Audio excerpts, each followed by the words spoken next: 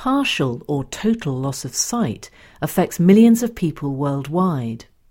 Many cases are preventable or curable, but simple interventions are not available in some poorer countries.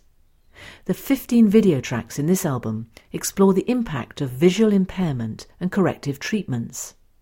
Derek Child explains how he learned to adapt to losing his sight and the training that helps him stay mobile and independent. Experts from Contomac reveal the science behind lens production. The Good Health Train brings basic healthcare to poor communities in rural South Africa, where locals live without access to treatments for common problems like cataract surgery.